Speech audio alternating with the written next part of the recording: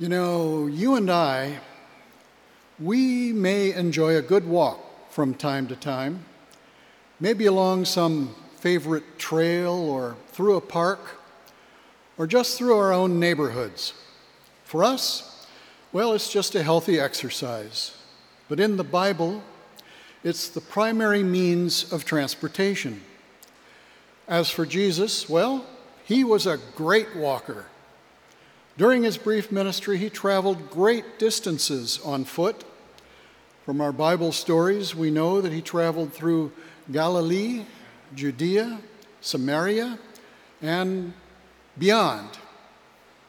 While walking about, it seems that he always made himself available to any and all who may have needed to approach him for any reason. It should be noted that he never, during those walks, attempted to reach out to the local authorities or the power brokers. He didn't seek to directly influence religious leaders, but he was always ready to speak out about their greed and their hypocrisy while calling on them to repent. But he was ready to welcome the common people. He was always approachable for the poor, the lame, and the sick. They would seek him out to hear his words, to be fed, and to be healed. So it is no surprise, while walking toward Jerusalem, just south of Galilee, he meets a group traveling along the same road. But this is no ordinary band of travelers. This is a group of 10 lepers. Because of their illness, they are the untouchables, outcasts from society, and they are careful to keep the appropriate distance from Jesus. Customs of the time require lepers to maintain a distance of 40 paces from those who are healthy. They can be stoned if they prove careless about keeping that distance. Having recognized Jesus and believing that he will help them, they call out for mercy. They have faith that when he sees their illness, he will take pity on them. They believe he will be a compassionate healer. It must have been an interesting picture. Jesus and the 10 standing far apart. Then there's that call for mercy. They don't ask to be healed, they ask simply for mercy. There is no contact, just that plea and a response that provides mercy. It is an answer that is given without any questions or qualifiers on the part of the healer, and no specific request on the part of the lepers. Despite all this absence of words or any appearance of action, the lepers follow their instructions to obey the law of Moses and show themselves to the local rabbi.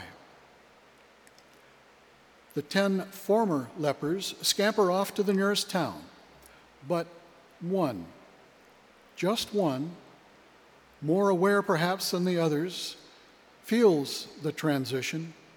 He sees the ugly sores on his body disappearing. Feeling returns to his hands, and he touches his face in wonder. He is clean. He is whole once again, and he knows what has happened to him is good, and he knows that the source of that goodness is not ahead with some rabbi, but is behind him with the man who heard his cry for mercy. He turns back and runs to find Jesus, where he falls on his knees in gratitude. He is now free to return to the journey through life that his illness took away from him. Well, consider, if you will, for a moment, that in reality, our own lives are sort of a journey, somewhere between Samaria and Galilee, between illness and health. We are all travelers along the way. It is highly unlikely that we will ever contract leprosy, or Hansen's disease, as it is now called.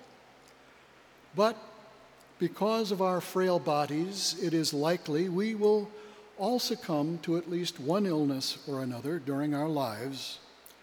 It could be an illness of life-changing consequences. Inevitably, we will all suffer from the fear and the depression that could well separate us from our friends and neighbors, and even from God. But rather than remain within the darkness of our despair and separating ourselves at a great distance from others, we can call out to Jesus with our plea for mercy. Our Lord will recognize us and will draw us near to him. For Christ awaits our cry for mercy, and he responds by making us whole. He will tell us that our faith has made us well.